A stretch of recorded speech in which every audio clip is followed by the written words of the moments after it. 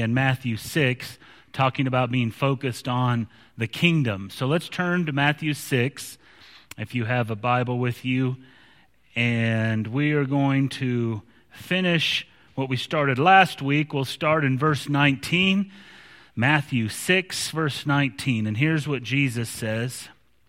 He says, "Do not store up for yourselves treasures on earth, where moth and rust destroy, but where thieves break in and steal, but store up for yourselves treasures in heaven, where neither moth nor rust destroys, and where thieves do not break in or steal. For where your treasure is, there your heart will be also. The eye is the lamp of the body. So then, if your eye is clear, your whole body will be full of light. But if your eye is bad, your whole body will be full of darkness. If then the light that is in you is darkness, how great is the darkness? No one can serve two masters, for either he will hate the one and love the other, or he'll be devoted to one and despise the other. You cannot serve God and wealth." Let's pray over these scriptures this morning. Heavenly Father, I thank you for your word. I thank you for your kingdom that Christ initiated and is now in effect, and that he rules. And I pray for those today that have Christ in their heart, that he rules in their heart. And for those who don't know Christ, I pray that today they would sense the need to have Christ rule over them, to be part of the kingdom. And I pray that we would focus our thoughts on kingdom things, and that this world would become smaller and the kingdom would become greater. And we ask this in Jesus' name. Amen. Amen. The Atlanta Journal reported on May 17th, 1987, about a gentleman by the name of Rob Cutshaw. Rob collected rocks, and he sold rocks. He lived in North Carolina, right outside Andrews, North Carolina. He had a shop, a roadside kind of shop, where he would go search for rocks, and then he would put them out for people to come by and buy. That's what he did. Wasn't a lot of money that he would make, but he did some of that. He knew enough about rocks to know which ones to get that people would like, but he never had anything appraised, knowing that would be left to people who knew better than him. But it wasn't always paying the bills, but he enjoyed the work, so he would do some other things. But 20 years earlier, in 1969, Rob was out looking for rocks, and he found a rock he described as, remember he's from North Carolina, purty and big. It was a big blue stone that he found, and he thought, well, this is kind of nice. And he unsuccessfully tried to sell it. The reporter doing this said that he would have it out, and he thought about selling it for a couple $100. Never was able to find anyone to buy it. Eventually, it ended up in a shoebox under his bed or in the closet once in a while, and he'd bring it out, and he thought maybe he could get $500 for it, and he thought about selling it when it was time for the electric bill to come due. He came very close to selling it a couple of times. That's how close he came to selling for a few $100s what turned out to be the largest sapphire that was ever found. This was now called the Star of David sapphire, that in 1987 would have easily sold for $2.5 million.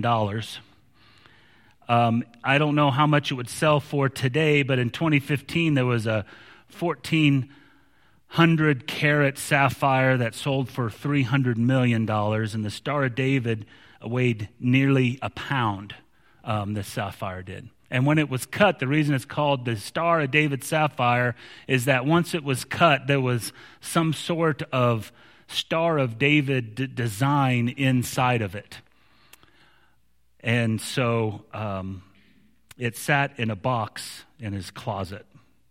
See, the guy was looking for rocks, and he was so consumed with the rock part of it, he forgot that there might be valuable gems out there. He was so consumed with the earthly stuff, he did not see the value in this particular rock. He was consumed with the earth, and he missed the jewels. And that's what we're talking about. That plays right into what we talked about last week and what we're going to talk about this week, about having a kingdom-focused heart. Because there's lots of times we are consumed with the earth, consumed with the here and now and what we see, and forget that the jewel is really what we can't see, the eternal and the spiritual. And that's where our hearts should be focused on.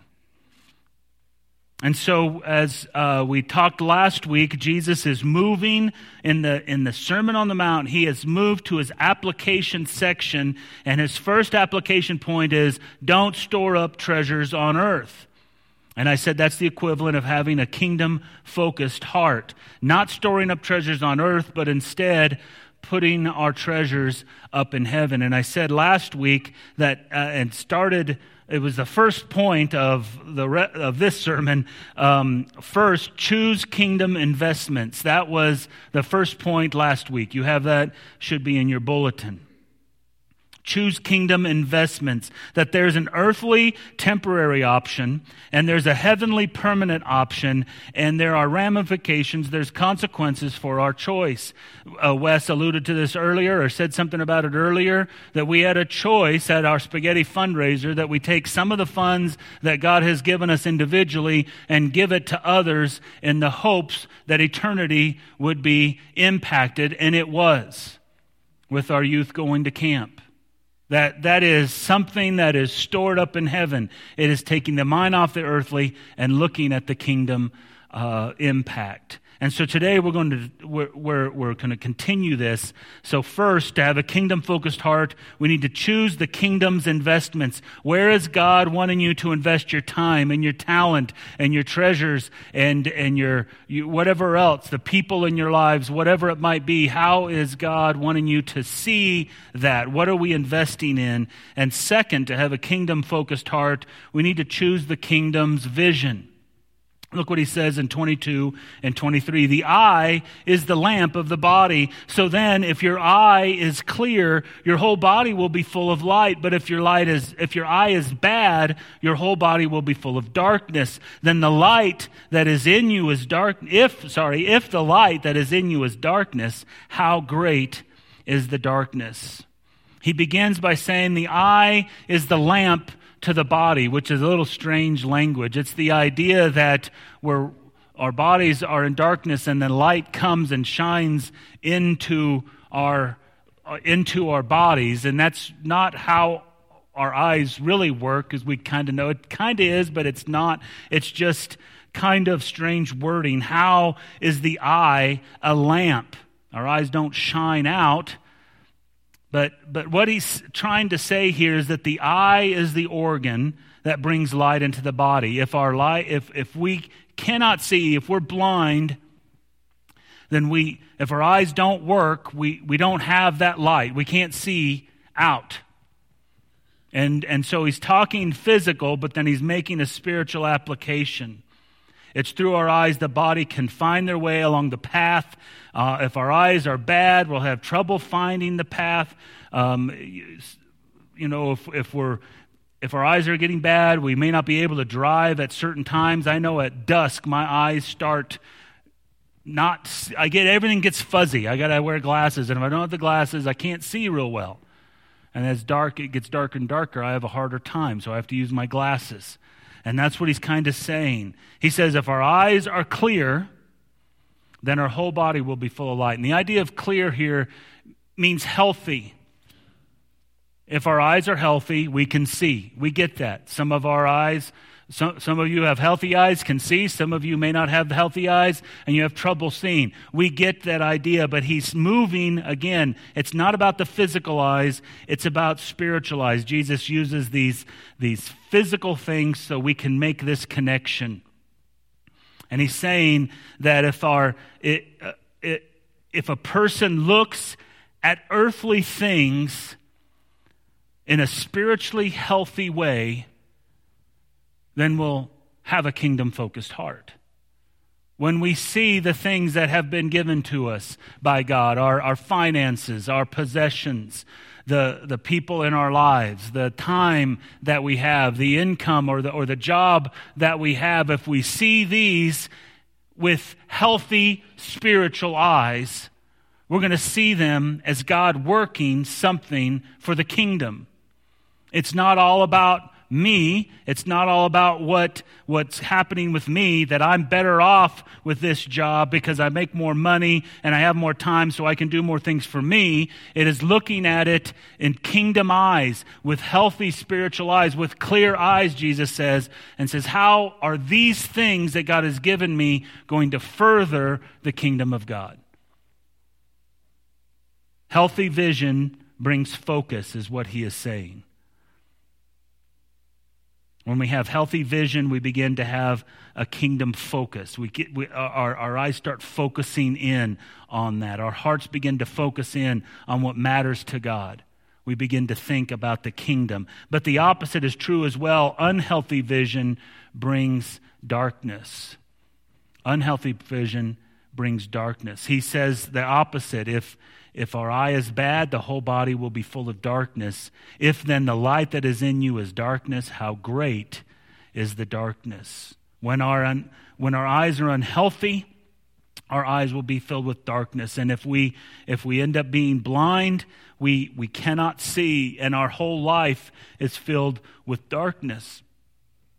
In a physical sense, when Jesus is saying, if you look at the things of the world, when he says the eyes are bad, he's saying looking at things unhealthy. When we look at the things of the world with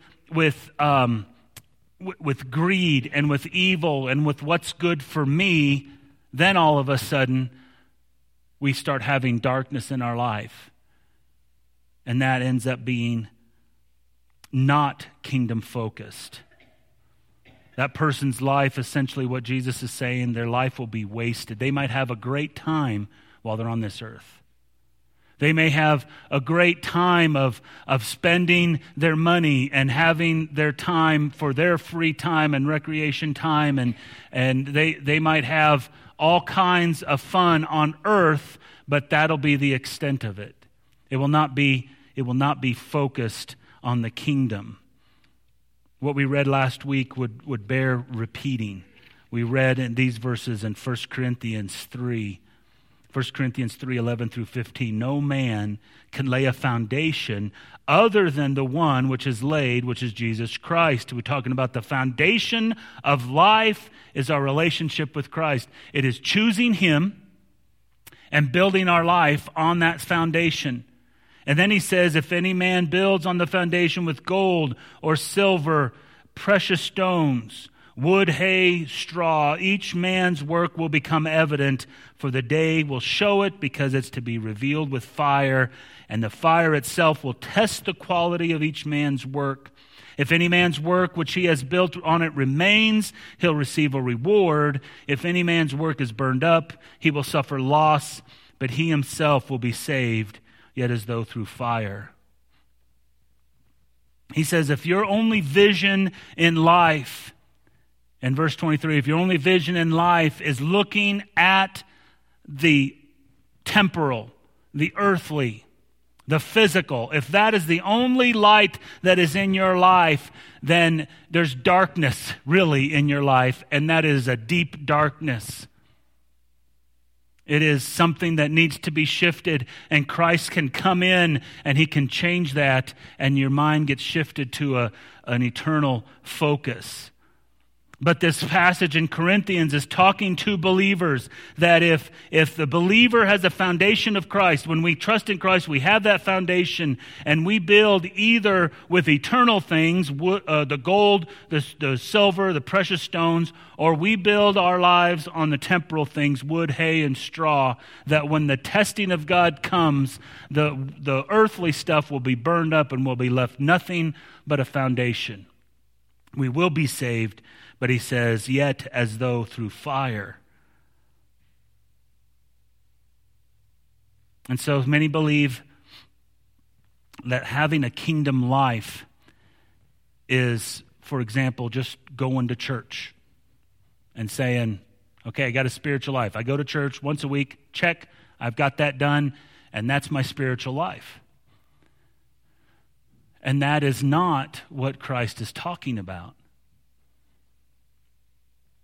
They spend the rest of the week maybe investing in temporary things and then wondering what it's all for. They're saying, I have Christ in my life, and I go to church, and the rest of life is living for me and living for this earth, and I don't know why I'm not satisfied.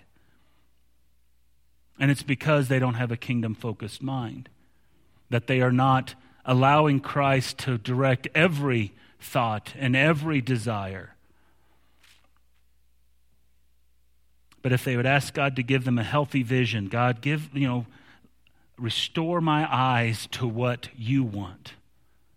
Remember Paul on the road to Damascus? He was blinded.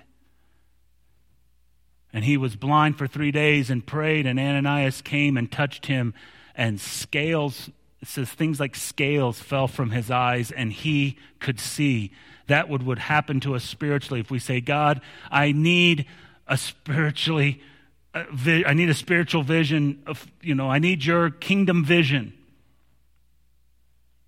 I need the scales to come from my eyes, to stop seeing this world as the main thing, but instead seeing that. And if we did that, I believe we would see that God has placed each one of us in a critical position in our community so that we can reach Montrose and Montrose County and Colorado and the world, that each one of us has an integral part. And that's why he has placed us here, and that's why he's placed us together here, so that we could advance the kingdom of God together. But it comes by saying, okay, I'm going to stop being consumed with the things of the world, and I'm going to begin to have a kingdom-focused vision. I'm going to focus in on the things of God. For 51 years, Bob Edens was blind. His entire life, 51 years, he was blind. The whole world was just sounds and smells, but he couldn't see anything. And some doctors, a skilled surgeon of some kind, performed some sort of complicated operation, and Bob Edens had sight for the first time. Could you imagine your entire life being blind, a doctor doing an operation, and then seeing for the first time? This is what he said. I never would have dreamed that yellow is so yellow. Right? How would you describe it? He says, I don't have words. I'm amazed by yellow, but red is my favorite color. I just can't believe red. He said, I can see the shape of the moon, and I like nothing better than seeing a jet plane flying across the sky, leaving a vapor trail. And of course, sunrises and sunsets. Could you imagine at 51 seeing your first sunset? I mean, our Colorado sunsets are pretty amazing, right? And he saw for the first time. He says, at night, I look at the stars in the sky and the flashing light. You could never know how wonderful everything is.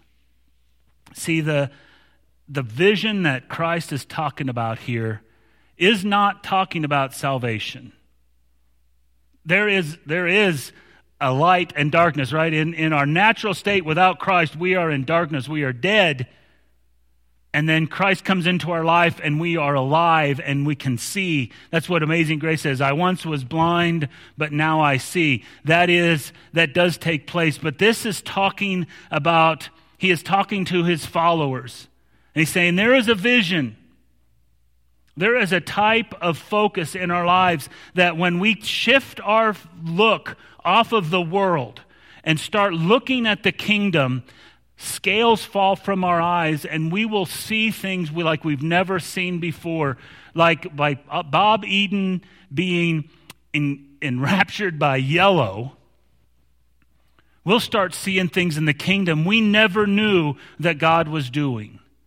We'd see someone that we live beside, and we might realize they don't have Christ, they might be lost, but we would never realize how deeply they are lost and how much they desperately need Christ, and it would stir us. We would see God working things in our lives that would bring people into our lives that we just think of as coincidence before. We would see God working in such a way that we'd see all our resources that God has given us, saying, this is for God's purpose. Yes, I'm to take care of my family as well, but there's also something God wants to do bigger than just me. And we'd begin to see like we've never seen before. So a kingdom-focused heart means we have to choose kingdom vision. And it is that. We choose it. It isn't that we're walking along sometime and God just kind of hits us and then we start seeing kingdom. It is a conscious choice to say, I'm shifting my focus off the world and I'm going to start seeing the kingdom of God at work.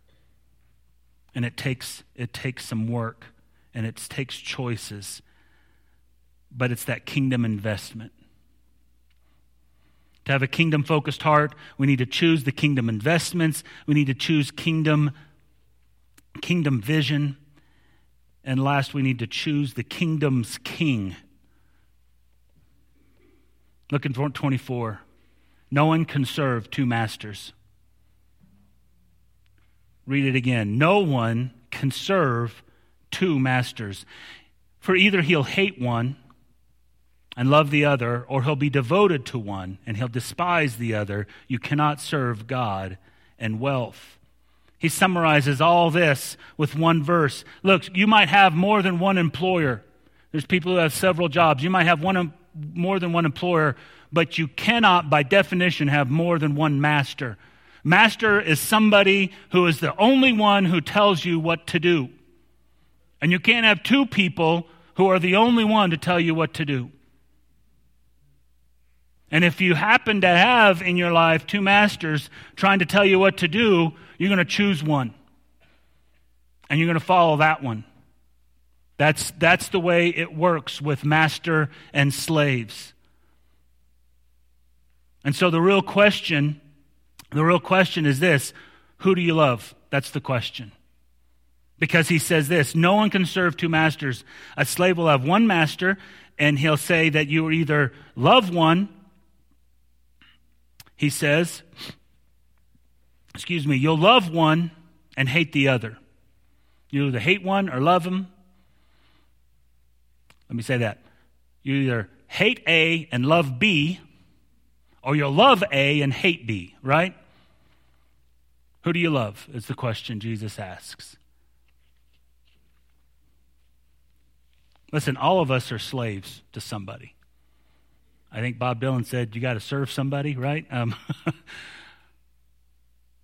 We're all slaves. Listen how the scripture talks about it in Romans 6. Romans 6. Do you not know that when you present when you present yourselves to someone as slaves for obedience, you are the slave of the one whom you obey, either of sin resulting in death, or of obedience resulting in righteousness. Romans 6:16 says you're serving somebody. You're either serving sin or you're serving righteousness. And he says, but thanks be to God that though you were slaves of sin, you became obedient from the heart to that form of teaching which you were committed. And having been freed from sin, you became slaves of righteousness. You were a slave to an evil master. And this is in Roman times, so you can, that was something that everyone, I think 2/3 of the population were slaves in Roman times. Everyone understood the concept of slaves. And he says that if you were a slave to one person, and that person sold that slave, and you now were owned by another slave, you would not go back and serve your old master because now you belong to someone new. He says you were a slave to sin. There was nothing else you could do. It told you how to run your life, and you had to obey because that's who we are in our natural self. And then Christ comes in, and changes our lives, and we become a slave to righteousness, and we don't go back to our old master. And then he says, I'm speaking in human terms because of weakness of your flesh. For just as you presented your members as slaves to impurity and unlawlessness, resulting in further lawlessness, so now present your members as slaves to righteousness, resulting in sanctification. For when you were slaves of sin, you were free in regard to righteousness. And then he goes to verse 22, and he says, but now, having been freed from sin and enslaved to God, you derive your benefit, resulting, listen, in sanctification, and the outcome, eternal life. We've been freed from sin, enslaved to God, and that means we become more and more like Christ. That's what sanctification means, becoming more and more like Christ. And the result of that is eternal life. Not that we work to become more like Christ, but when we are slaves to God and say, Christ, you are my master, what you say go, when we ask him into our life to be the king of our life, the outcome of that is salvation. It is eternal life. And the point is, he says, who do you love? You got to choose a master. And it's either sin or righteousness. That is, it's either Satan or Christ. Who do you love? We have the opportunity to choose our master. We're not just sold as pawns. If you choose Christ, you get to go. We get to choose our master. And when we do that, when we choose, well, whoever we choose as a master, that's where our treasure is. And where our treasure is, that's where our heart is. And that's where our focus is. He's saying, choose Christ. So the first question is, who do you love? And the second is, who are you devoted to? He says, no one can serve two masters. Either he'll hate one and love the other, or he'll be devoted to one and despise the other. Again, you're either going to hate A and love B, or you're going to be devoted to A and despise B. We're going to be devoted to our treasure, or who we're devoted to, our focus is going to be on. If we are loving this world and all that it has to offer, our focus will be right there, and we'll miss the eternal. We'll miss what's going on eternal. We'll miss the kingdom. But if we have a kingdom focus, then we will see what God is doing. If we're devoted to our treasure, that's where our heart will be. If our treasure is recreation, then all we'll do will be devoted to that act. If we're devoted to getting rich, then all our time will be devoted to that end. If our treasure is reputation, all our time will be devoted in building up what others think about us. But if our choice is Christ, if our treasure is building God's kingdom, then we're going to treat everything differently. We're still going to have times of recreation, but we're going to use that time however God wants. And it might shift what that recreation is. We might still have wealth, but we'll see it from an a heavenly perspective, an eternal perspective, and we might use our money differently. We may still have a good reputation, and Christians should have a good reputation, but it's also not something that we would hold on to and say, you know what, if I'm following Christ and people think worse of me, that's okay. That my reputation isn't everything. It's that we're willing to sacrifice what people think of us for the advancement of God's kingdom.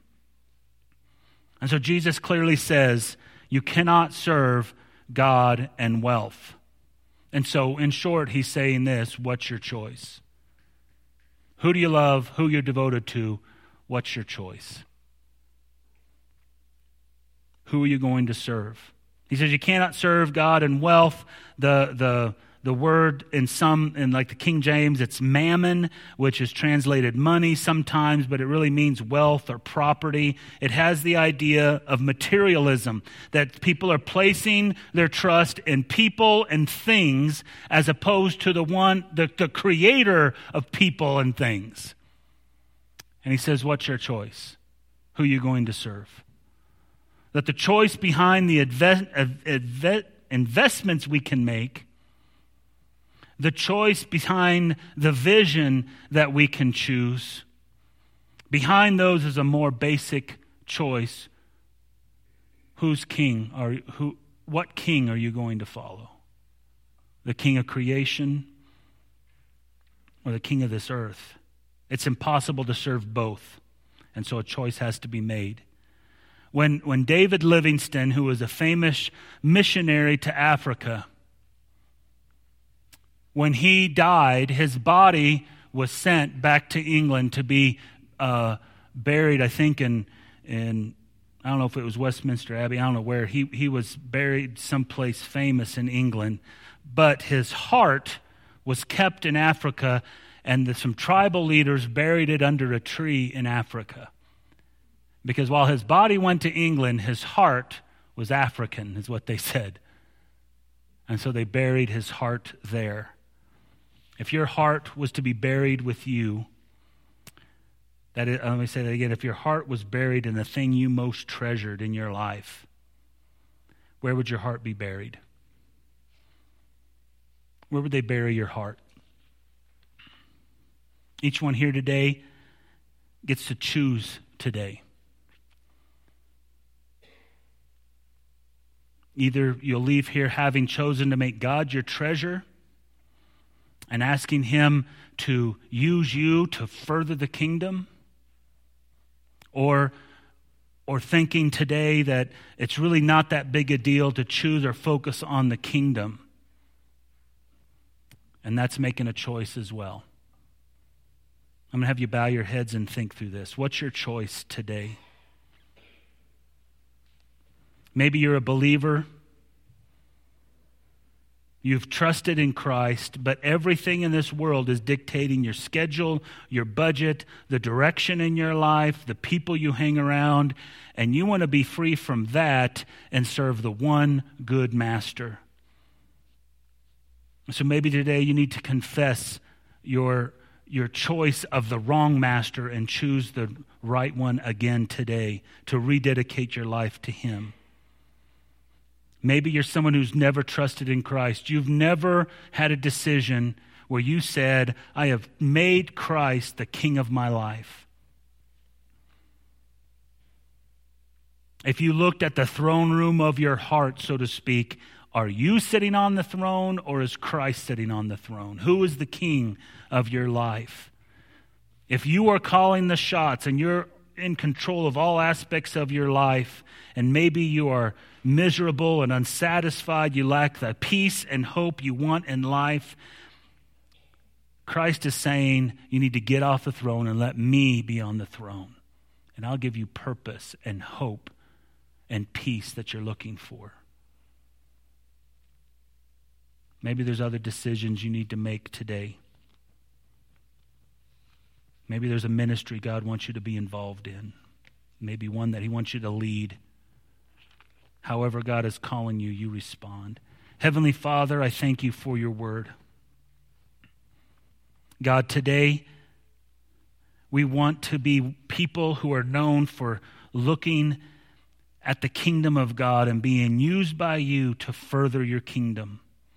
Because God, when your kingdom is advanced, people come to know you, lives are freed from addiction and from pain and suffering and from hopelessness. And God, when you break into someone's life, people are radically changed. And God, we want to be the people you use to bring that kind of change in people's lives. So God, we ask that you would convict us in our hearts wherever conviction might be needed. God, if we are a believer, but we have not been following you, and we have been consumed by the things of the world, I pray you'd help us give that up and to shift our focus. God, I ask that today, if there's someone here who's never trusted in you, and they feel that you are convicting them now, you feel that you are stirring in their heart, and you are calling them to be your children, I pray that they would trust in you today before they leave this building, so that we would know, so that that person could know that they have eternal life, and they have a purpose in this life, and that you love them and forgive them and want to use them. Help them with that decision. God, you are working, and I just pray that you would stir our hearts in the manner which you need to get the most glory, and we ask this in Jesus' name. Amen.